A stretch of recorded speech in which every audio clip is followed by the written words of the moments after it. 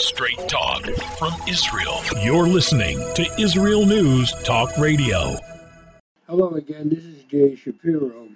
This program is being broadcast around the period of the holiday of Sukkot, which means in English they call it the Feast of Tabernacles.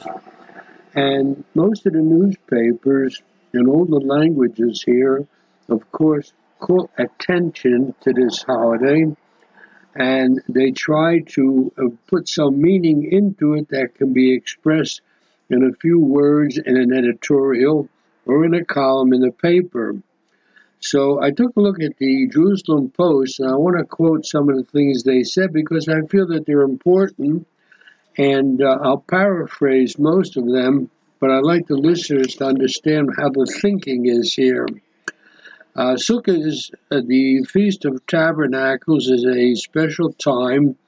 During the holiday, temporary booths can be found everywhere. In our backyard, between the apartment houses, there are at least a half a dozen booths which supply a sukkah, a booth for the members of people living in the house. And of course, a lot of, if not most of the synagogues have a sukkah, which can be used by anybody, including people who do not have a sukkah in their own apartment or their own home. And generally, one of the nicest things about Sukkot is that it comes at a time of the year when the weather is generally very good. It's not hot summertime, and it's not really the rainy season yet. And the purpose of these Sukkot, these little tabernacles, is to recall the way the children of Israel traveled the desert for 40 years after the Exodus from Egypt. One of the nicer traditions is to host guests in the sukkah, bringing people together. Not only do you have your own guests, but if you live in an apartment house, you find yourself with other members of that apartment house who you probably don't speak to during the year. I often wonder how people who live in high-rise apartments really get to know their neighbors at all, because maybe they meet them in the elevator going up and down, but it's not like a neighborhood where you sit down on a bench or you walk the street and you meet neighbors. Living in a high-rise apartment, I think, is sort of an act against neighborliness, but that's a personal opinion. Now, celebrating Sukkot in Israel is part of the natural rhythm of life. Although it might rain briefly during the holiday, it's usually warm, and Israelis eat in the sukkah. Some stay in the sukkah to read or to invite friends. Some people actually sleep in their sukkah. Interesting enough, at the end of the festival, we recite the prayer for rain. In Passover, 6 months later, at the beginning of the festival, we recite the prayer for dew. You recite the prayer for rain at the end of the Sukkot holiday. You don't want to ask for rain at the beginning, because the Lord might be good to us and send rain while we're sitting in the sukkah. So the prayer for rain marks the change in the seasons, and it carries a moving message. The words are, "Who causes the wind to blow and the rain to fall. May it fall as a blessing and not as a curse. May it be for life and not for death. May it bring abundance and not famine." So it's a powerful reminder of our fragility and our vulnerability. And the same as the wording of the prayer, the holiday traditionally imparted in agricultural festival is today the perfect time to consider nature and our role in protecting the environment. This year, it's the Sukkot that's after the COVID-19 pandemic. And much of the world today is influenced by the havoc caused as a result of Russia's invasion of Ukraine, and feelings of vulnerability are hard to avoid. The cost of fuel, the cost of energy, and the crisis in supplies of grain are very real here. Add to this dramatic and lethal climate phenomena, we have a war in Europe, which in one form or another affects everybody. These are the facts of life. So we in Israel have so far been spared the worst of the impact, but there's no reason for complacency. The fact that Israel's population continues to grow is a blessing, but it brings with it special challenges. The country needs to consider its policies wisely in every field, from construction, land use to recreation and transport and energy, air quality, waste, avoiding marine pollution, protecting wildlife, and more. Now, by the way, since I mentioned Sukkot, this is the time of the year between Rosh Hashanah and Sukkot when the Bureau of Statistics publishes the latest statistics about the population. So interestingly enough, back in 1947, when the United Nations General Assembly resolved to partition mandatory Palestine into two states, how many people lived here? They were going to divide it between the Jews and the Arabs. Slightly more than 1 million people were assigned to live in the Jewish state. They were split between 630,000 Jews and about 400,000 non-Jews, which means that the Jewish majority in 1948 was 63% of the population. Now, that was followed by the War of Independence, and one of the most dramatic consequences of that war was the exodus, whether voluntarily or forced, of a large number of Arabs, including some from territories newly annexed to the State of Israel, including the Galilee, the Negev, that's the south, and western Jerusalem. This placed a demographic balance in late 1948 on a more solid grounds in terms of the Jewish majority. Now there were 717,000 Jews versus 156,000 non-Jews, which meant that the Jewish population was roughly 82%. So from 63% at the time of the creation of the state to 82% at the end of the War of Independence. Over time, the population of Israel has increased to just over 2 million in 1960, about 4 million in 1980, 6.5 million at the turn of the 21st century, and 9.5 million today, which is a tenfold increase within 75 years. And no other country in the Western world, at least, has done such a thing. For example, population of Australia grew 3 times during this period. The United States became twice as large in population, France and England by 1.5 times each. So where did this demographic growth come from? Well, it's an outcome of a unique combination. We had large waves of immigration, a process limited by a law of return to Jews and their relatives, and high birth rates, especially in the first decades of statehood, both among Jewish immigrant women from Asia and North Africa and among Muslim women. Nearly 1/3 of the total growth of the Jewish population is because of immigration. Natural increase accounts for the rest. There were times, however, until the 90s and again around the collapse of the Iron Curtain in the early 1990s, when immigration was paramount in the growth of the Jewish population. And most Jewish communities in areas of distress have emptied out.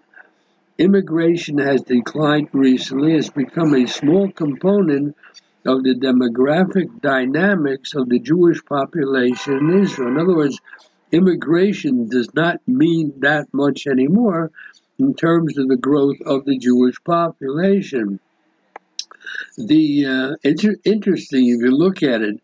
Jewish demography has grown from 2 sources: immigration and birth. fertility. The non-Jewish population gains only from fertility. So the Arab population in particular grew at a slightly faster pace. They had very high birth rates in the beginning. There used to be around 10 children per woman. Recently, however, these rates have come down. Notably, Jews and non-Jews have very similar numbers of children today, which is 3 per woman on the average. That's very interesting, by the way. You need 2.1 children per woman in order to maintain the population level. Most of the countries in the world are below the replacement level. Israel, including both the Jews and the non-Jews, yes, the Arabs, have 3 above the replacement level. Accordingly, the ratio of Jews to non-Jews in the Israeli population has fallen slightly over the years. It's now 79% Jews versus 21% non-Jews. Israel it's called the Jewish state, but 79% of the people here are Jewish. And this takes into account all residents of Israel within the Green Line. The Green Line was the line up until between 1948 and 1967, and this includes Eastern Jerusalem, the Golan Heights, and Jews who live in the West Bank. The Jewish population includes immigrants who are now mostly from the Soviet Union. A lot of them are not Jewish according to Jewish religious law, but they're entitled to immigrate to Israel under the law of return. They're also defined as people with no religion. If they're not collapsed into the majority group, the proportion of Jews in the current Israeli population is 74%. In other words, you don't count all the 9 Jews who are not Arabs or not Muslims. The geographical distribution of the population has changed. This was driven by the geopolitical changes that followed the Six-Day War and the expansion of Jewish settlement into new areas. Some of the change in the population percentages originate in the revisions of residential preferences accompanied by internal migration of the non-immigrant population. There's an uneven dispersion of immigrants and differential birth rates by towns and cities by level of religiosity. For example, the ultra-Orthodox grow at the greatest rate. So it's noteworthy that the residents of Jewish settlements in what's called the West Bank today account for around 6% in the total Jewish population, which is interesting. There were no Jews in the West Bank in 1948 until 1967, when the area was controlled by the Jordanian government, and Jewish settlement actually didn't begin until the 1970s. And now the Jews living in that area are 6% of the total Jew population.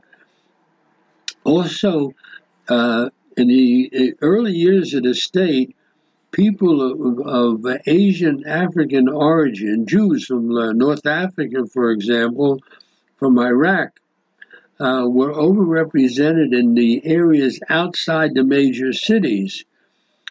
But today, the Jewish population is much more ethnically balanced in all the regions. Interesting enough, also, around 7% of the Jewish population lived in kibbutzim when Israel was established in 1948, 7%. Today, it's down to 2.5% who live in kibbutzim. And the Jews in Israel constituted a mere 6% of world Jewry in 1948. Today, in contrast, more than 4 out of every 10 Jews in the world live in Israel. In places like the United States, the Jewish community is not growing, and also a lot of people are opting out of the Jewish community, and so Israel is becoming now 40% of the Jewish population of the world. So the 2 largest concentrations in the world which are largely equal in number, are the Jewish population in Israel and the Jewish population in the United States. So the fact that our population continues to grow is really a blessing, but it brings all kinds of challenges. The country needs to consider its policies wisely in every field. In many cases, the topics are indeed being discussed, or you can even say argued about, while missing the main point. Take, for example, there are talks about natural gas. The use of natural gas instead of coal is a cleaner way of producing energy, but natural gas is a finite resource. The country needs to ensure that a part of the profits from gas is spent on developing clean, affordable, renewable energy sources. One of the sources that people like to push in Israel is solar sources, because with its country blessed with an abundance of free sunshine. But even this has to be done carefully, learning from the mistakes of others. Another example is the argument over whether or not to operate public transportation on Shabbat. That's a big argument here in Israel, particularly in the Tel Aviv area. I think in public transportation in Jerusalem is a non-starter. I think most of the population would be opposed to it. But the public transport is a major issue in other parts of the country. Having decent train service that runs at convenient hours needs to be a priority. And the idea is to encourage, it's a sort of an internal contradiction here. On one hand, you want to encourage use of public transportation instead of putting more and more cars on the congested roads. On the other hand, once you talk about having more public transport, you're going to get into the argument about whether the public transport, which would then be the major form of transportation, if we build public transport and discourage people from using their cars, then public transport on the Sabbath, on Shabbat, will become an even greater issue. Now, Israel is leading a creative force in all kinds of interesting things, including, believe it or not, meatless meat and cowless milk. While this should be encouraged, the condition of animals kept in the farming industry must be improved, which is really a moral imperative. But it's also essential from a health standpoint. You have to prevent the spread of all kinds of flus and other pandemics. It's interesting also, by the way, desalination plants have helped prevent a water crisis in Israel despite the bad climate. One of the things that the leaders of Israel did at the early time of the state was to realize that water is a really basic issue, and they built all kind of things to see to it that water is plentiful and is clean. So from a health standpoint, it's very important. So more care still has to be given to prevent pollution of natural water sources. In general, Israel has good environmental protection legislation, but it needs to be enforced. So some of the issues worth considering at the beginning of the year. We have to worry not only about increasing our Jewish population, but we have to worry about increasing the quality of life, not only for ourselves, but for future generations. The people have become must be brought aware of environmental problems. But in particular, municipal and national leaders have to be aware of environmental problems. So at the moment, we're 3 weeks away from the election. You don't see any of the parties campaigning, talking about the environmental issues, but these issues are inseparable from both security and economics, and they should be beyond politics. So here we are at the beginning of the year, Israel at 75. Demographically, we're doing okay. Question is, how are we treating our natural resources? How are we treating our environment? It's a country with no natural resources, and therefore we have to be aware of the importance of saving the environment, not only to make life better, but for future generations. I'll be back after the break. Back with Jay Shapiro. Since we're still at the beginning of the Jewish New Year, we have Rosh Hashanah, Yom Kippur, and then Sukkot, the Feast of Tabernacles. And after the end of Sukkot, we get back into the normality of life. While we are still in this first 3 weeks of the new year, I want to say a few things, most of which I find others are agreeing with. So I want to share it with the listeners. We have to review our situation. In truth, Israel is advancing its national agenda. Israel is a military and intelligence superpower. It is a force for regional stability, an anchor of sanity in a very messy region of the world. Over the last couple of years, we've made agreements with a number of Muslim countries that we had no idea 10 years ago that these things would actually come about. Could well be. We were forced out of the land of Israel 2,000 years ago by the Romans, and we have maintained our identity in 2,000 years. That's a claim that nobody, no other country, no other people can make. Israel is certainly winning in a historical perspective. Israel has ingathered exiles, Jews, from more than 70 countries. I think the actual number is more than 100, where Jews lived, and we have developed a society that is modern, very modern. There are those who say, and I think I agree with them, that this is the finest moment in Jewish history in the last 2,000 years. 150 years ago, no one could have imagined the positive situation we are in today. Jews have regained sovereignty in their homeland, and they made it blossom.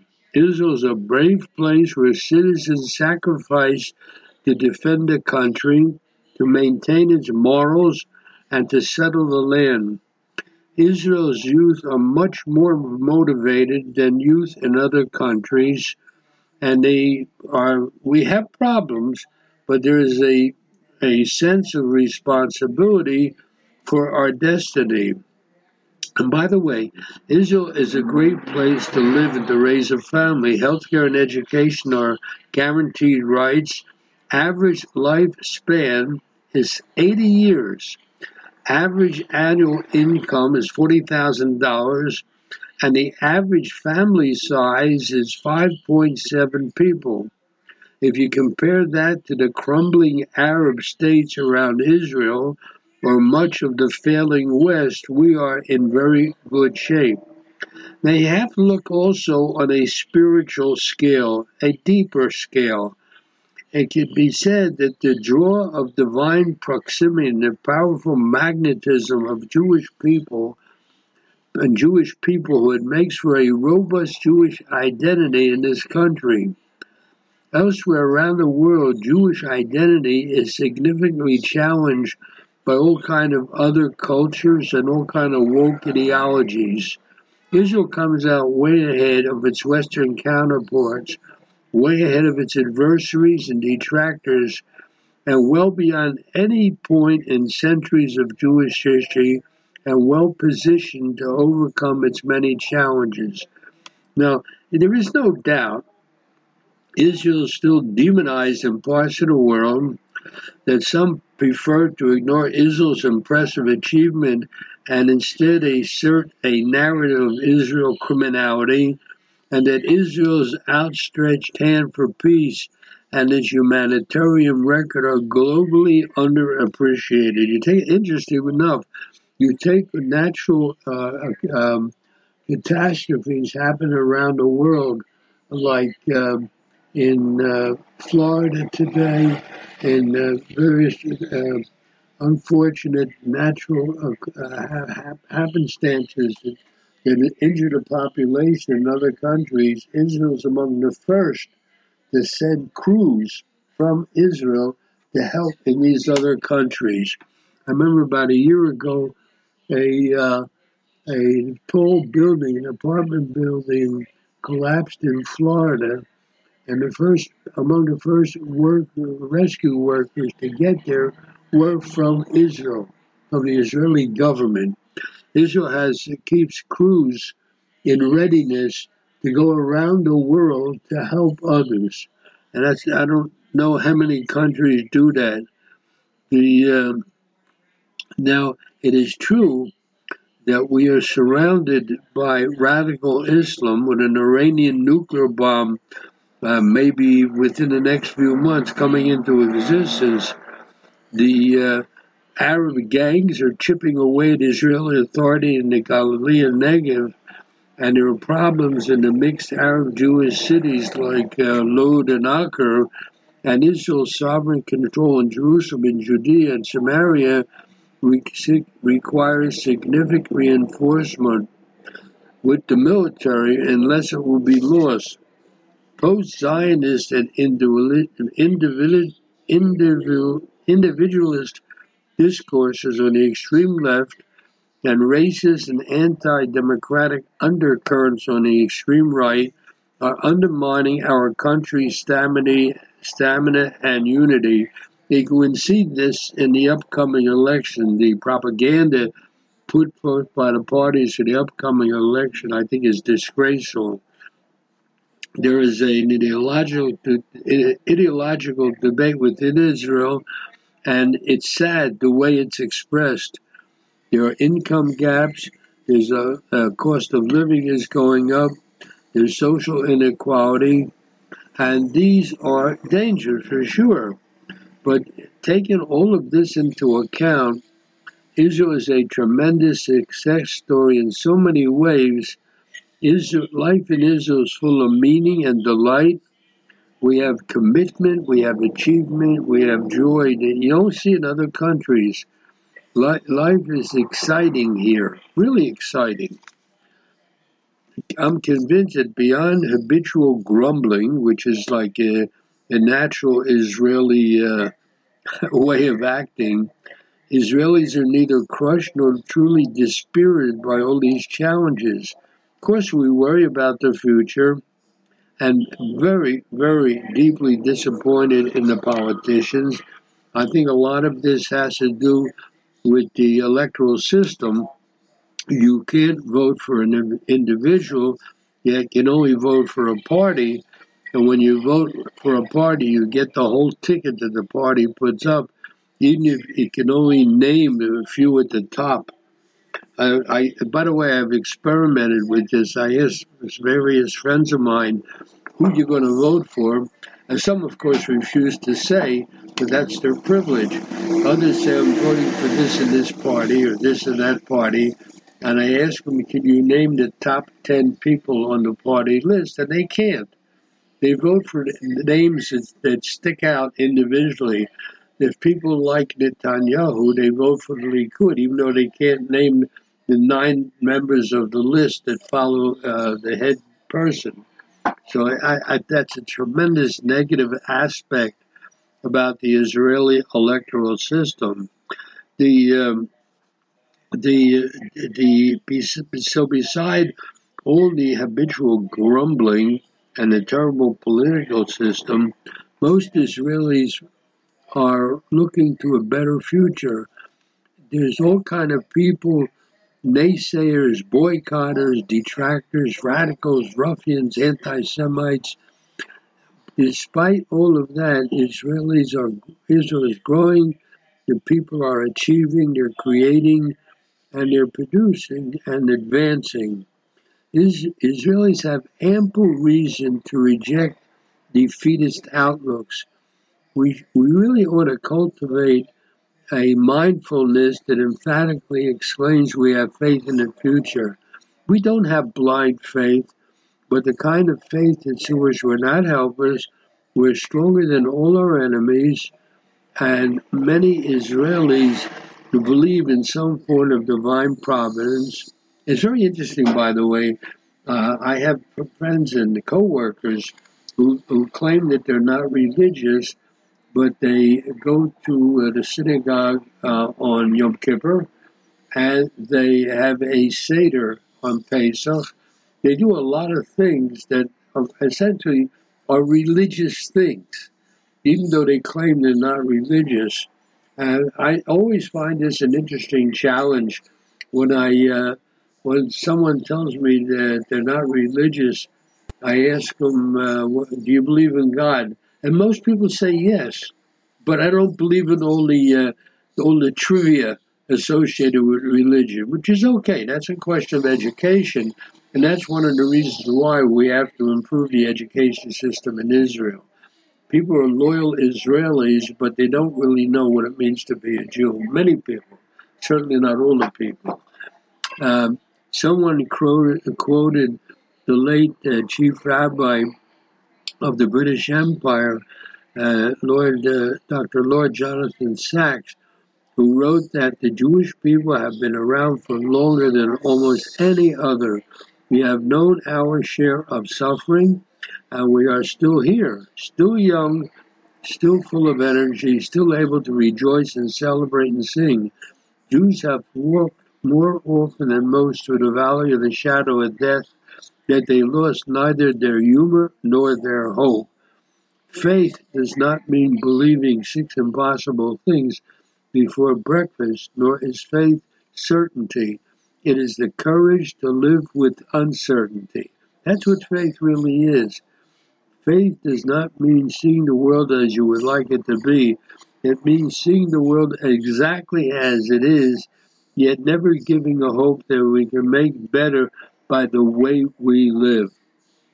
The operative key words we need to drill into our heads and the minds of our children are hope, realism, positivity, and proportion.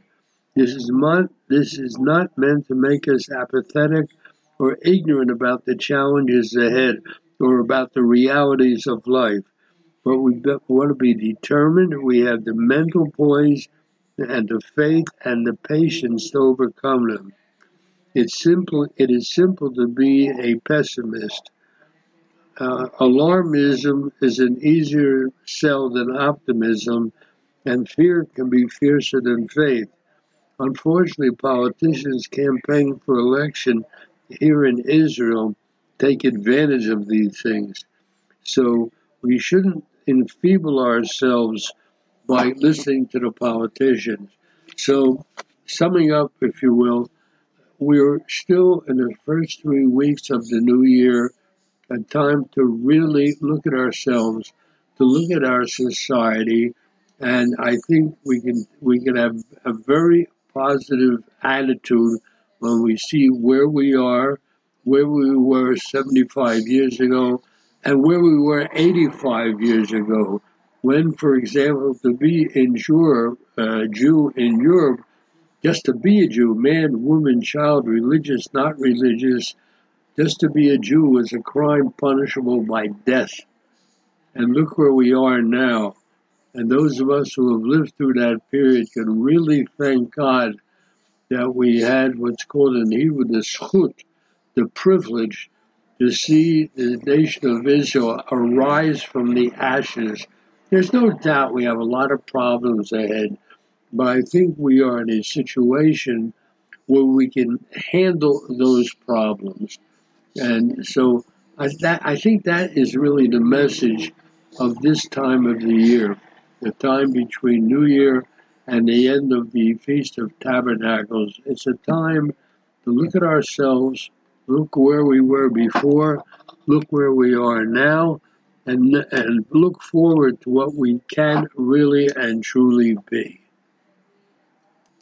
I want to switch subjects now and say something out a subject which is really not in the headlines, and it has to do with the Russian Jews.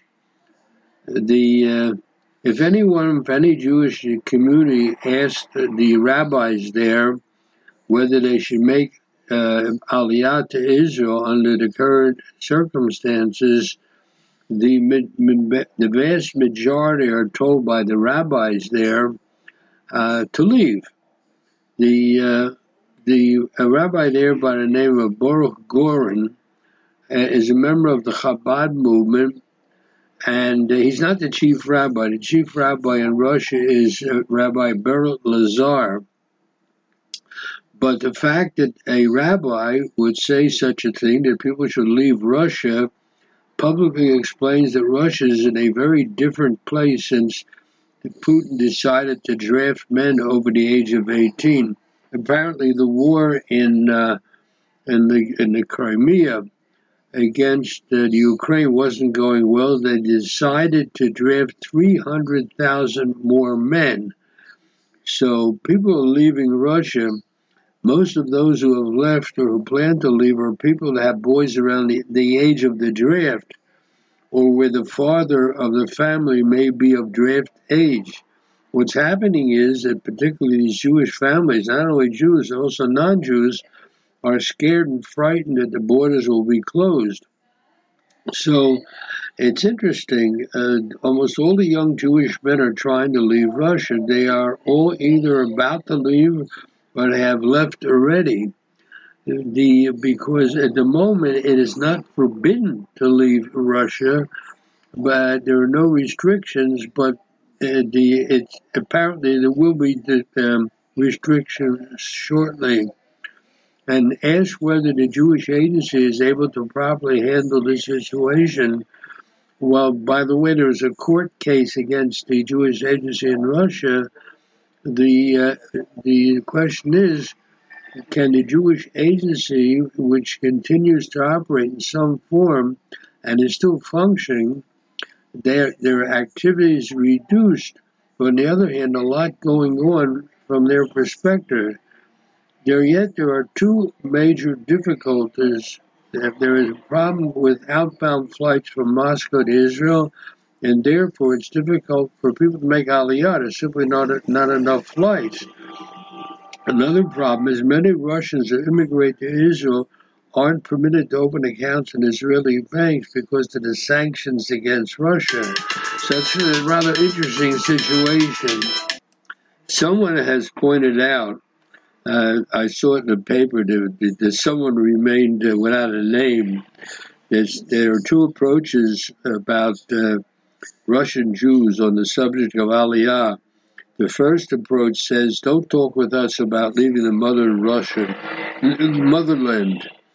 These two are trying to show they even are more loyal than the average Russian citizen. That's one approach. The second approach is, according to an official of the agency, the Jews want to look for a way out of Russia. So the community is pretty much divided. Another interesting trend in the Russian Jewish community is Jews who have recommitted to their roots. According to a senior official, the Jewish Agency has seen a dramatic increase in requests to sign up for Jewish summer camps and Sunday schools that are operated by the Jewish Agency. The sign-up rate is, according to this official, the highest it's been in the past decade. So the question is, how do you explain this sudden rise of people who want to identify as Jews? So the Jewish Agency official said, those who already decided to stay understand that they must show themselves and their children that they belong to the Jewish community in a more active way.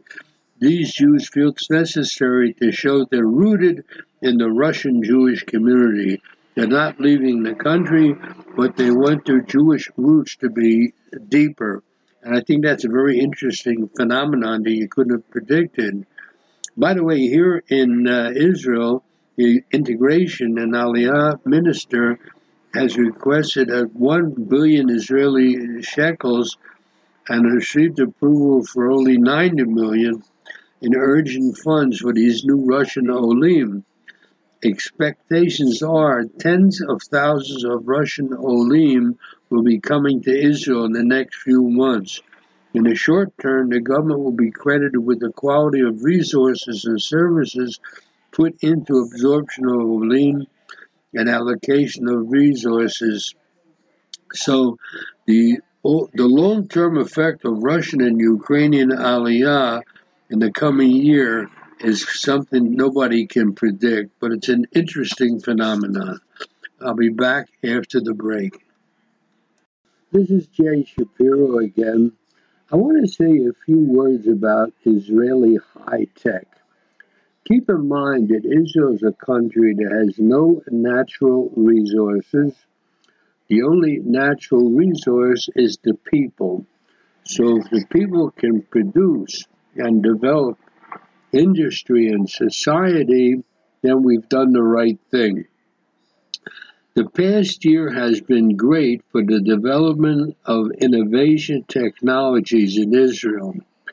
The numbers show that at the end of 2021, there was a record high in the money raised within the high-tech sector, $25 billion, representing a 136% increase over the year before, 2020, and a tenfold increase in startup capital raised over the 5 previous years.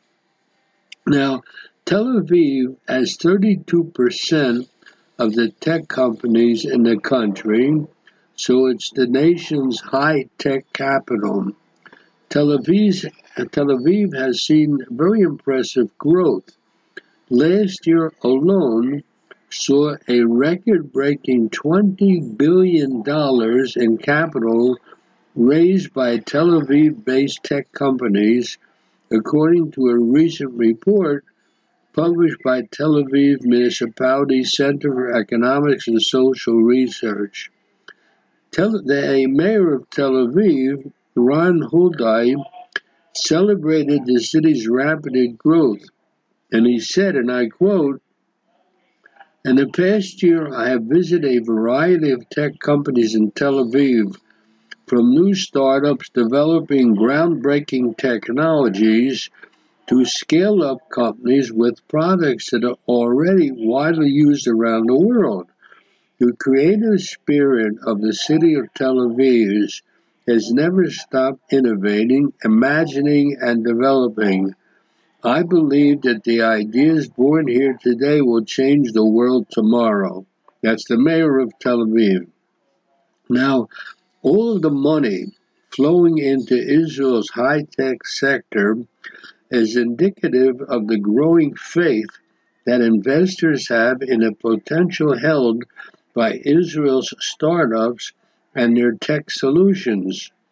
As a result of the expanding amount of capital being introduced into the ecosystem, more and more startups are finding themselves in a position where the best next step is to use their cash flow for growth and expansion, or what's called scaling up. So many companies are scaling up, in fact, that some experts are suggesting that Israel is undergoing an evolution. Israel used to be called the startup nation, and now it could be called the scale-up nation. If you look at the success of Israeli companies, you realize that there's been a kind of shift to scale-up nation.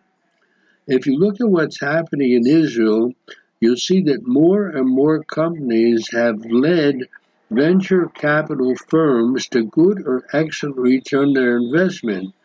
This is not just attributed to luck. The investors realize that this is the best source for talent. Israel is known for its talent. You can actually say the talent of the people is Israel's only natural resource. So the startup nation and the scale-up nation, I guess, what kind of technologies are pushing it forward? Israel's high-tech sector is as broad as it is saturated, which is to say, very broad. So covering each specific field will be better suited for a book than an article or a report on the radio. Here are just a few startups representing some of the most interesting fields of technology that Israel is innovating in. For example, food technology. Over the past decades, cow's milk monopoly on the white stuff to put in your coffee market has been challenged by quite a few contenders, which is interesting, from soybeans and almonds to rice and oats. Milk alternatives have popped up and have a reasonable amount of market share driven by a few different factors. Some are health related, some are related to the environment, and some even just due to a preference of flavor. While the number of alternatives continues to increase, there's no denying that most consumers prefer that cow milk. However, several companies within Israel's food tech sector are working to create something that captures the best of both worlds. Milk that is identical to cow's milk on a cellular level, but without requiring the industrial farming system currently in place. Now, there's a company here, believe it or not, it's called Remilk. It is essential for the future of our planet that we liberate the food chain from dependency on animals, according to them. So how do they do that? They do it by crafting real dairy that tastes and feels the same, minus the cow. The company doing this is called Remilk, and the company's fermentation-based technology creates a product that is very attractive to investors. Believe it or not, talk about numbers. Remilk has raised over $130 million and is currently building the world's largest precision fermentation plant. They're doing it in Denmark, believe it or not, in order to scale up its production. Not only are Remilk products cleaner and significantly more sustainable when compared to traditional dairy, but they're indistinguishable in taste, feel, and texture. Remilk also employs production methods that are radically more sustainable than traditional production methods used today. So what they're doing in the area of food tech is create something that's like, it ain't milk, but it's like milk, and it's worth a lot of money. So that's as far as food technology. Now let's take a look at climate technology. This is fueled by the understanding that climate change is becoming a real pressing issue in the public consciousness. So if it's a pressing issue in the public consciousness, then it therefore automatically becomes a pressing issue on investors' portfolios. Israel's climate tech sector is rapidly gaining momentum.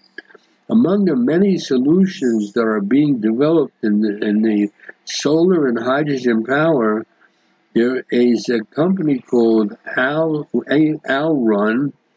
It's precision agriculture, and the new milk mentioned a moment ago. One of the biggest innovations within the sector today comes a company called UBQ Materials, which is an Israeli startup that converts unsorted household waste, including all the organic stuff that doesn't typically recycle, into a post-consumer recycled thermoplastic, which can be used to manufacture all kinds of durable products. That thermoplastic is a way more environmentally friendly alternative to PVC and other polymer-based plastics, which recycle poorly and don't have the greatest track record in keeping landfills empty. So this company called UBQ, they have a product that's revolutionary in that it's 100% recyclable, and it comes in raw material pellets that are comparable with already existing plastic molding infrastructure in factories around the world. So it's a practical alternative for companies wishing to keep making plastic products, but without that killing the planet stuff. Every product can be reimagined to have a big environmental impact with simple material requirements. By replacing oil-based plastics with UBQ in their conference infrastructures, they're demonstrating that events as well as the large building and construction industry can serve as engines of a circular economy. So I've mentioned milk. I've mentioned getting away, doing something not like plastic. And then I want to talk a word about medical technology. The medical tech sector is one of the fundamental building blocks of Israel's high-tech success. They have gastric bypass alternatives that are surgery-free. You don't have to cut into the body. They have 3D printed cornea implants, a toilet seat that checks out your urine and uses artificial intelligence to tell you whether you've got a urinary tract infection. I find this the most interesting of all the technologies, where your toilet becomes an analyzer of whether or not you have a urinary tract infection. So imagine, who would have thought before I read about this that there is a high-tech, first-class toilet seat. So one of the most bizarre, in a good way, startups offering a medical innovation is something called Spotted Early, a company that detects early signs of cancer by leveraging one of the most valuable resources of the planet, which is dogs. People have told stories for decades about dogs that have detected cancer in their owners purely by sense of smell. In fact, research has shown that the theory that four furry legs can do this. The company's technology is based on dogs' profound ability to smell what refers to as the cancer odor. All customers need is to put on a special mask made by this company called Spotted Early, breathe for a few minutes, then package up the mask and ship it to the company's lab. And within their detection facility, several dogs are trained to sniff the scent in samples. Upon sniffing cancer, the dogs give off certain body language cues, which are picked up on an AL1 monitoring system. Following the scanning process, the company is able to detect and alert patients of the presence of cancer in their bodies with just a few days. The breath test can detect the presence of several different cancers in one person's body, because each body has its own unique smell. Lung, prostate, breast, colon cancer, and that's what they have so far. So according to the CEO of this company, the statistics speak for themselves. 9 out of 10 cancer patients who discover disease early will survive. In contrast, unfortunately, 9 out of 10 who discover it late will not survive. The ability to combine technology with a dog's developed sense of smell to create an accessible and accurate test that covers many different cancers will significantly increase the number of people who get tested regularly. It will contribute to the saving of many lives. By the way, of all these high technology things, this is the one that really makes the biggest impression on me. That is actually using the dog's ability to smell can tell whether you have some kind of cancer. So these things are unbelievable. Until I saw this article about this high tech, I would have something out of science fiction. So the growth of the high tech sector may be outspaced only by, or outpaced, I should say, only by the country's rapidly expanding fiber optic internet infrastructure. So Israel, it's unbelievable. Here you have a country which has no natural resources. No natural resources at all. The only natural resources I've said in the past is the ability of the people. And Israel is taking advantage of the ability of the people to go sky high in high tech. And as I said, it's one of the high tech capitals of the world. Proper use of people. So it's really something, something we can really be proud of. It's something that the founders of Israel could never have imagined. As a matter of fact, most people, including myself, could not have imagined it 5 years ago. And today, the sky's the limit on what the imagination can turn into money. And I think that's absolutely fantastic. Money, by the way, is not just a question of money. All this high tech creates jobs, well-paying jobs. So it's really high tech in Israel is one of its strongest capabilities, and it keeps growing, thank heaven. Along these lines, I would say something that's related. As Israel grows and develops, there's a powerful trend. Just as global Jewish communities were vital in building a Jewish state during the 20th century, really starting with the Zionist Congress at the end of the 19th century to the creation of Israel in the middle of the 20th century to the development of Israel now during the 21st century. The question that whether how much Israel will be vital for sustaining Jewish life outside of the country, not in Israel itself, during the 21st century. So there are organizations that offer young Jewish adults an opportunity to come here, participate in programs which they'll study here and they volunteer on fellowships. And what happens is they can go back to their communities outside of Israel and strengthen them. Their report was put out recently talking about this. Turns out there are close to 3,000 young American Jews here studying. They're not interested in Aliyah, which is a problem unto itself, but they'll go back and they'll strengthen the communities back where they come from. They will live a more deeply engaged Jewish life.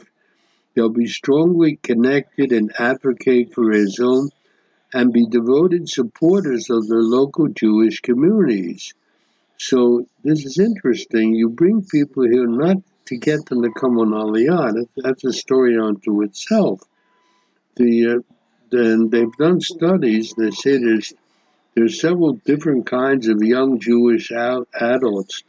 Those who experience Israel on fellowships, those who attend short-term programs, and those who have never been to Israel. That's the Jewish youth. That's three kinds. And they've done studies of these groups, and really good studies. Long-term programs here in Israel for people from outside the country develop a support for Israel. It encourages greater support for Israel and deeper connections to Israelis and Jews around the world. So although there are people pushing for Aliyah, and I guess I'm one of them, the very fact that you can bring young people here, train them, get them to know what life in Israel is like, and getting to know more about what it means to be Jewish, it will strengthen the ties between Israel and Jewish communities around the world. And that is really important. Israel can be a transformative tool for Jewish engagement, and it's really important. I'll be back after the break. You're back with Jay Shapiro. We are now in the midst of the holiday of Sukkot, which is called Zman Simchatenu, the time of our happiness or enjoyment. Well, we had to remind ourselves of something that I didn't discuss last week, but it's important. That is the Yom Kippur War, which is a war that changed Israel. In the early afternoon of October 6, 1973, that's the holiest day in the Jewish calendar, the armies of Egypt and Syria launched a coordinated surprise attack against Israel, which initiated a 3-week-long war on two fronts. While the fighting ended with a very impressive Israeli battlefield victory, with the real result, thank God there was a military victory, but it left Israel shocked and traumatized. By the time the guns fell silent, the Yom Kippur War had caused 2,656 dead soldiers, 7,251 injured, 294 prisoners of war have been captured by the enemy, and all this in a country with a population of only 3.3 million. At that time, beside working at Israel Aircraft, I also taught in a technology institute in the city of Holon, and I had 80 students, and I lost 6 students in that war. So it wasn't just the toll in death. The war was a huge psychological blow, inaugurating a period of national malaise. It followed the Six-Day War of 1967, when Israelis perceived their country as invincible, but the Yom Kippur War left them feeling vulnerable and despondent. I remember the time, the mood in the country. The problem was that in the aftermath of the victory in 1967, the Israeli society had developed a cockiness that led to several follies. The first folly was the assumption that the Arab states, knowing the futility of any attempted aggression against Israel, would never attack Israel. The second mistake was to presume that even if the Arabs did attack, our army would nonetheless be able to swiftly block any advance and counterattack expeditiously, repeating the successes of the Six-Day War. But that didn't happen because Israel had underestimated badly its adversaries. Egyptian President Anwar Sadat understood that the Arabs could not vanquish the Jewish state in battle. Instead, he sought a limited war that would break the status quo, restore Arab pride, give the Israel's a bloody nose, begin a process in which Egypt regained its lost territories. Sadat was really a brilliant tactician. He gambled that through a surprise attack and the use of advanced Soviet-supplied weaponry, he stood a decent chance of mitigating Israel's military superiority, and it turned out he was quite correct. The war in 1967, which Israel won, within a week, was based on the Israeli Air Force's domination of the skies and the strength of Israel's armored columns. But by 1973, Egypt had new anti-aircraft, anti-tank weapons supplied by the Soviets. Shrewdly, Saddam's plan involved his forces crossing the Suez Canal and deploying in previously Israeli-controlled Sinai. While Israel could claim that after initial setbacks, our army successfully counterattacked, crossed over to the western side of the canal, and cut off Egypt's Third Army, and actually reached positions 100 kilometers from Cairo, Israel could still rightly maintain that the Israeli army had failed to dislodge the Egyptian military from Sinai. That was on the Sinai front. On the Syrian front in the Golan, the Israeli counteroffensive brought the Israeli army within 30 kilometers of Damascus, but Israel's gains were hard fought, and the Syrian forces, augmented by the presence of Iraqi and Jordanian units, fought Israel very hard. The Arab strategy in the Yom Kippur War involved a crucial non-military component, the use of the oil weapon.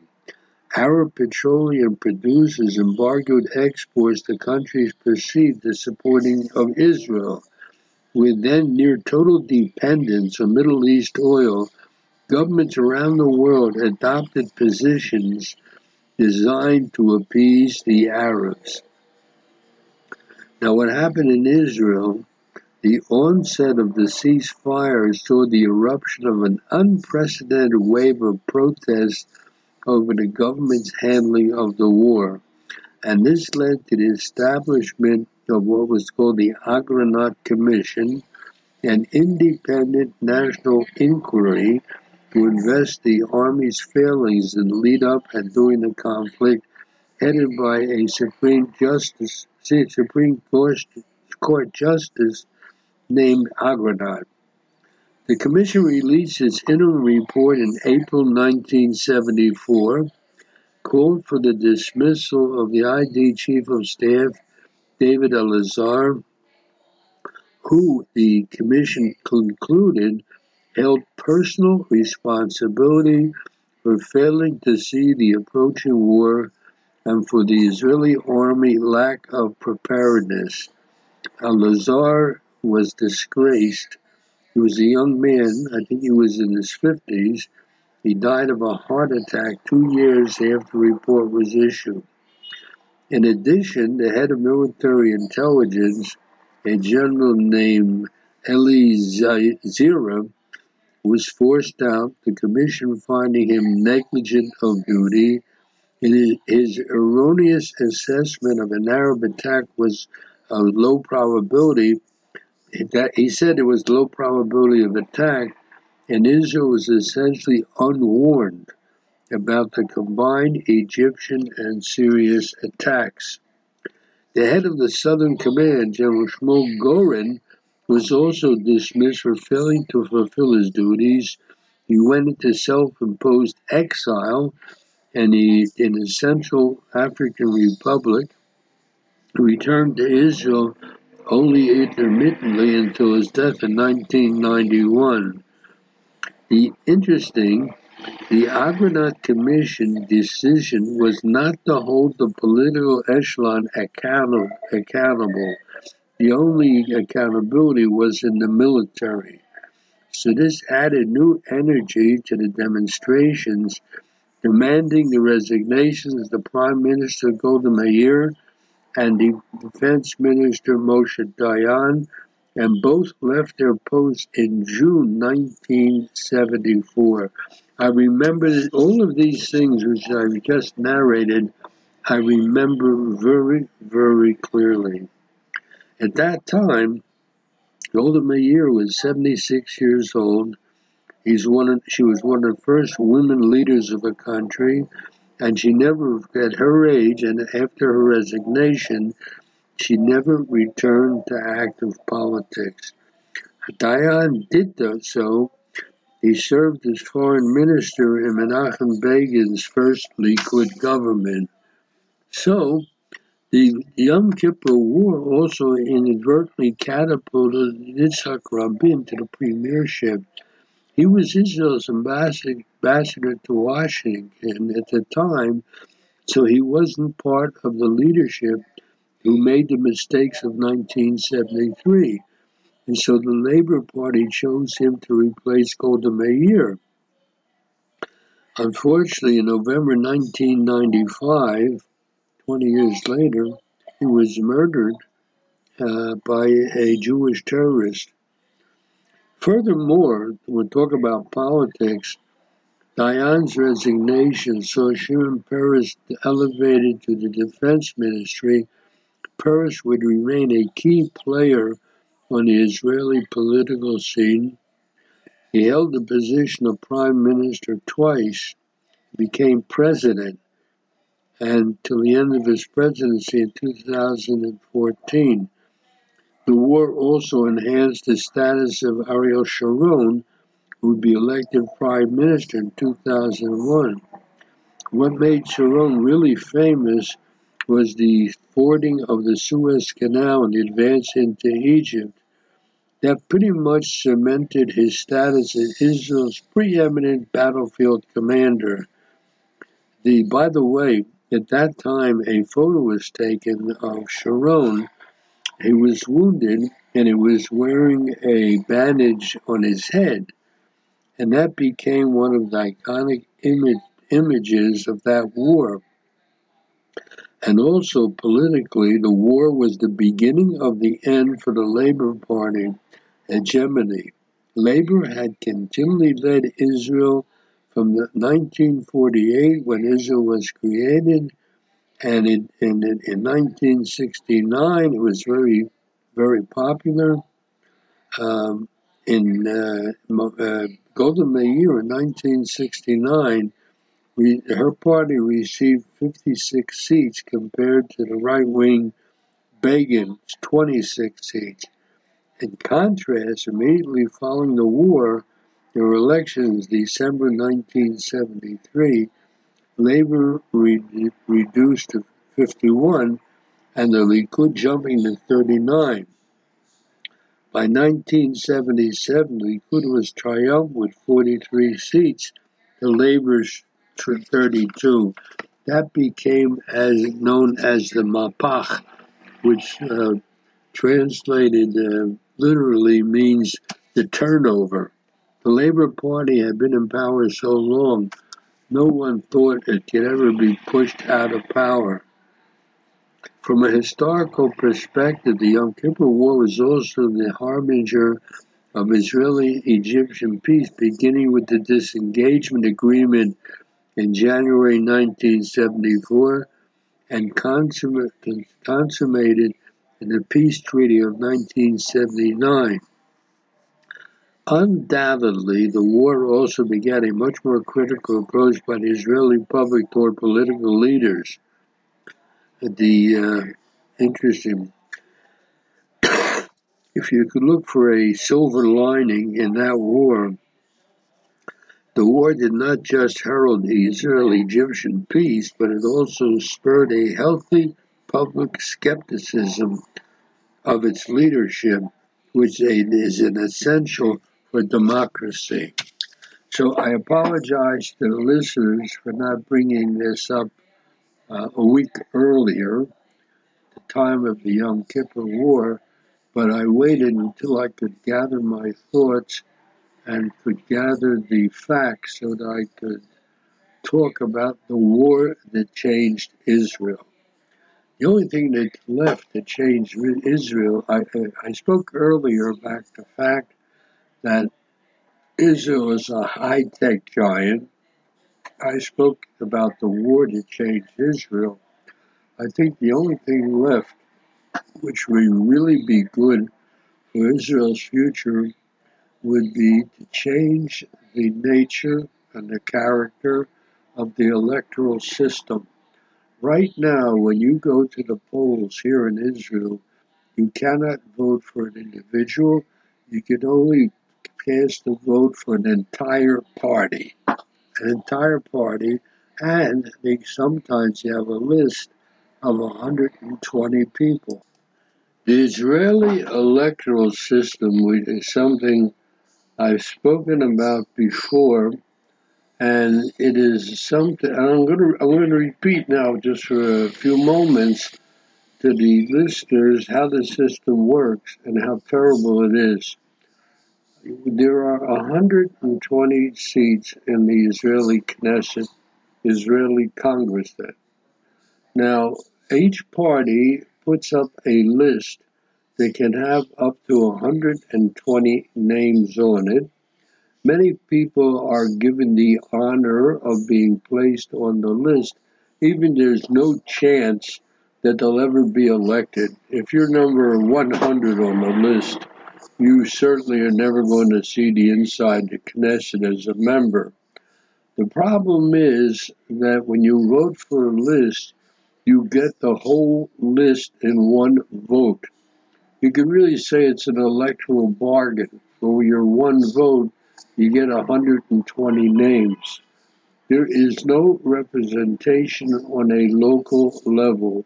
Do not have a congressman representing your district to whom you can go if you have some kind of complaint or need help.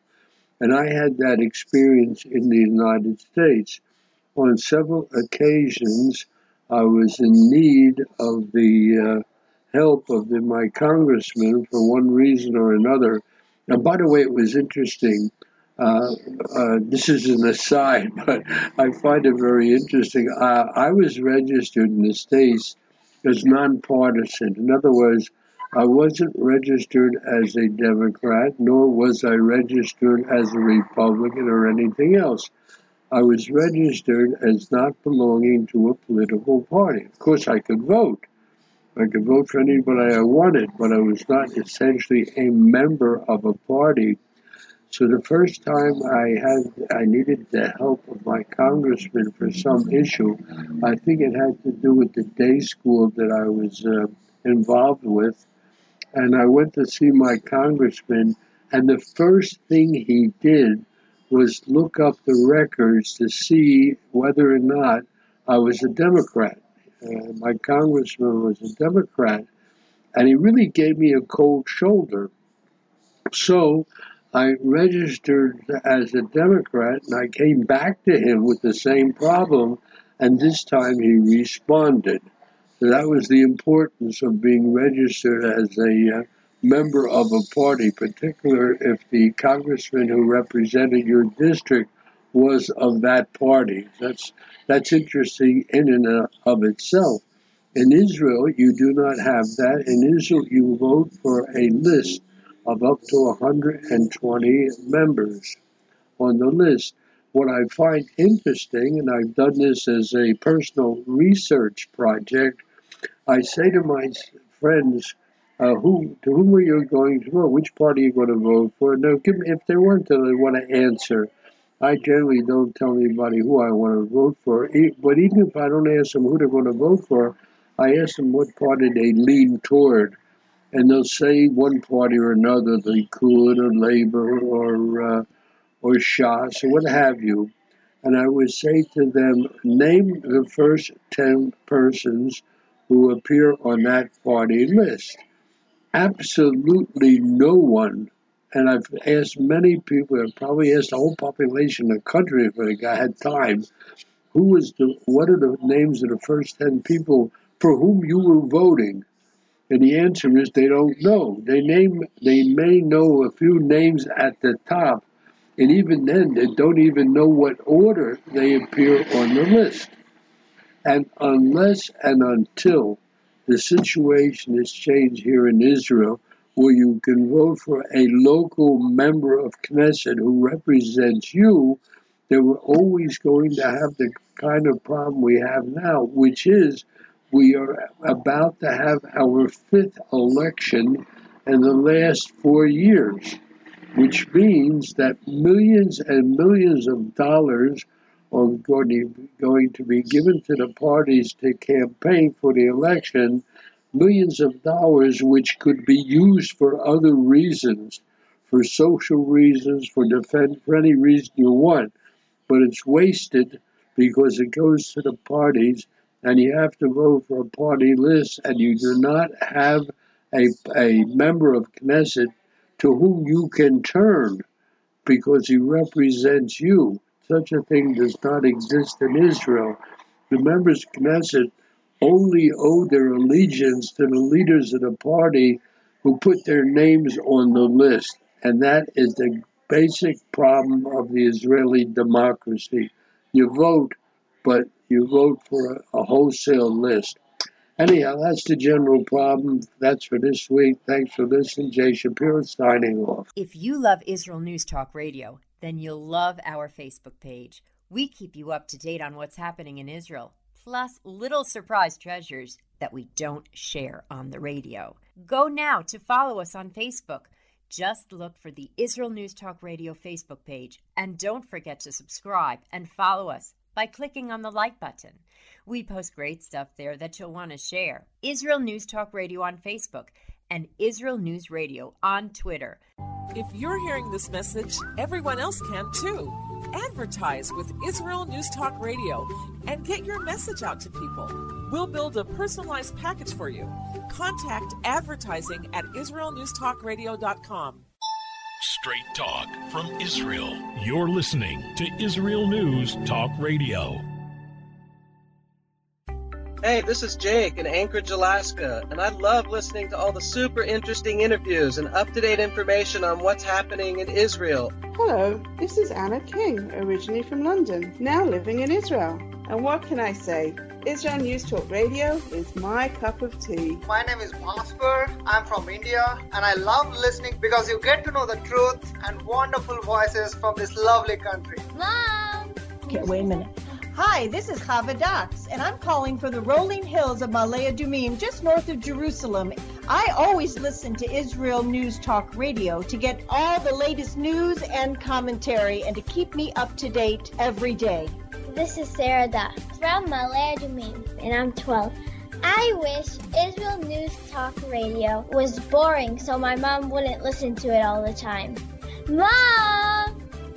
You're listening to Israel News Talk Radio. News, opinion, and more. You're listening to Israel News Talk Radio.